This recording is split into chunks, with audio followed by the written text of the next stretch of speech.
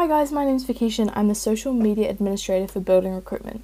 On this podcast journey, we're going to talk to the amazing team behind Building Recruitment, where they give you the tips and tricks of landing your perfect job. Our first episode featuring Kevin Everett, the Managing Director and Founder of Building Recruitment. We deep dive into his passion, his purpose, and his vision for the company. So Kevin, tell us a little bit about yourself. I'm Kevin, Building Recruitment Managing Director, and I set up this business in 2005. And the reason I set it up was because I had been dealing with recruitment agents who weren't looking after my needs as a client, but also not meeting the needs of the candidate, the job seeker. We thought we could do something a little bit different. And with my 30 plus years experience in the building industry, I thought, well, what better than to set up a recruitment company that can support the industry. That sounds great. Now, I've heard a lot about your work with mates in construction. Can you shed a bit of light on that? Yeah, so it's construction quite close to my heart. It's all about well-being and suicide prevention, and I got a position with that organisation to help them through and develop some systems and processes. But it was also a bit about a passion for myself. In that time, we are the only recruitment company in New Zealand that actually is a partner of Mates. We donate to them each year, and we want to grow that donation through the years ahead. All our team are all put through inductions through the Mates program. Our staff on site and things like that went through the connector and assist. And assist is the highest level that you can get for the Mates program, which is advanced suicide prevention skill training. And so that's the level of commitment we have for Mates in construction. And I would suggest if you're not already part of the program, you should be. That's amazing. Now, you did touch a little bit on your inspiration behind starting Building Recruitment, but what was that process like? How did you go through that? Yeah, it was a tough process. You've got to learn as you go along. But probably the hardest thing was that in recruitment, sadly, the industry is very unethical, and it's all about how many resumes they send out, the agents send out to clients, and that doesn't do the job seeker any favours, and it doesn't do the client any favours. And in fact, in many cases, the recruitment agents don't even have permission from the candidate to send their resumes, but they do it regardless. And it's like a shotgun approach. So the more resumes they send, the more chance they've got of getting a placement. We're a wee bit different to that. In fact, we're a lot different than that. We will never send a resume without permission. We will never bombard our clients with resumes randomly from just in the hope. We sit with our clients, we listen to what they're looking for, but more importantly, we look at our candidates and we sit and talk to them about where they want to be and is this company the right company for them? Because it's all well and good that we want them to get a new job, but it's got to be the right job for them. Yes. And it's really important because we believe, my personal belief is that your resume is your livelihood. And it's paramount that we protect that at all times because that impacts on you as a job seeker and also your family. Because if we put you in a job that's not suitable and you leave, it doesn't look good on your resume if you leave very soon after you've taken a role on. And it makes it difficult for you to find the next ideal position because it creates doubt in the next employer. So we've got to make sure we get that right. And by doing proper interview process, by looking into all your aspects of your job and what your needs are as a job seeker, that helps us find the right place for you. On the other side, for the client, we want to make sure that the candidate is suitable. So we ask the client a similar question and more in-depth questioning around what they are actually looking for. What are the skills needed for this job? What is the cultural fit? And try and make sure that we merge those two parties together. On top of that, with the interview process, it's more of a consultation we have with our candidates. So we break down the resume, we look at what's missing in the resume, we help them build the resume, make it stronger. We add achievements, for example, and the clients love that too because they can see exactly what this person can actually bring to the job and what they've actually provided the previous employer in regard to those achievements. And I think that's really important. People don't think that way. And so by doing that, it does make it different, but it also means that we spend more time against those people that just send resumes out willy-nilly. And that's where we get disadvantaged in many cases. With that, though, your process of building up building recruitment, what has been probably your personal biggest highlight for yourself? Biggest highlight, I think, bringing people from overseas, and how they've settled and seen their families have settled so well in New Zealand and how they've thrived coming here. I think that's a fantastic achievement. Looking at companies that we've actually built the companies by putting really good teams in there.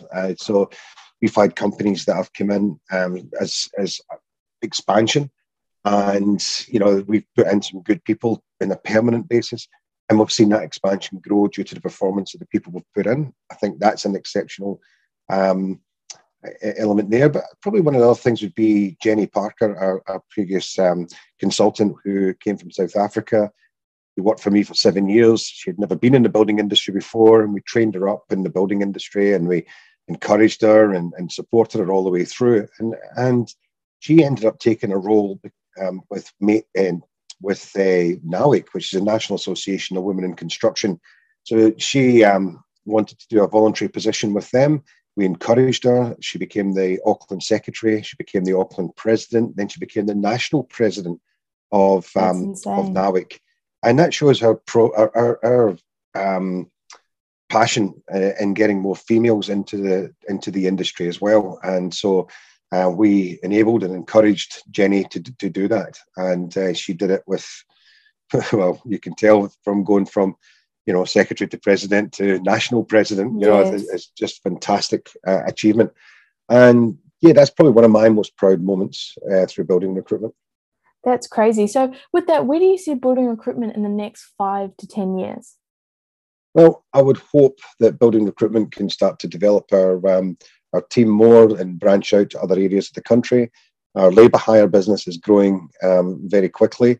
The only thing that's slowing us down there is getting the good people.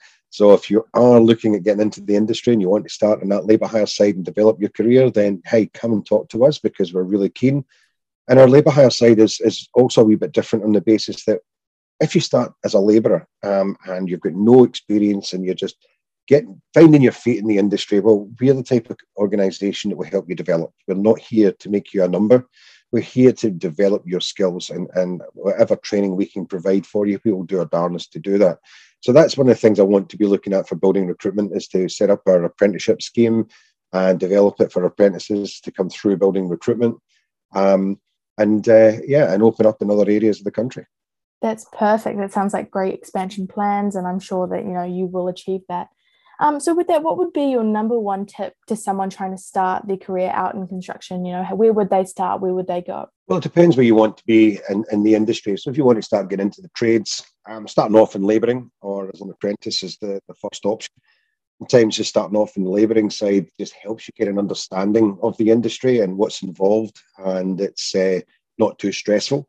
And then you can start to develop what you want from the industry as well. So you might find that after labouring that maybe the industry is not for you, so it saves you having to start through the apprenticeship programme only to leave later on.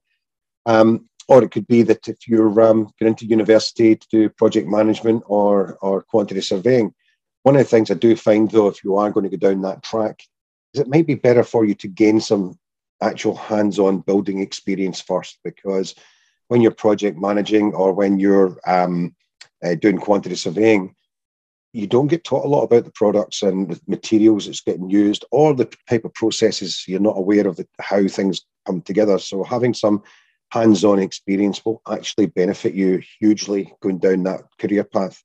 But if you want to go into a trade, the first thing you really need is attitude, your positive attitude, and a very strong work ethic. Because if you don't have them, nobody will hire you. They'll hire you for a couple of days. They'll identify you've not got what they're looking for, and you're out the door. And that won't do your self-esteem, and it won't do your confidence any good.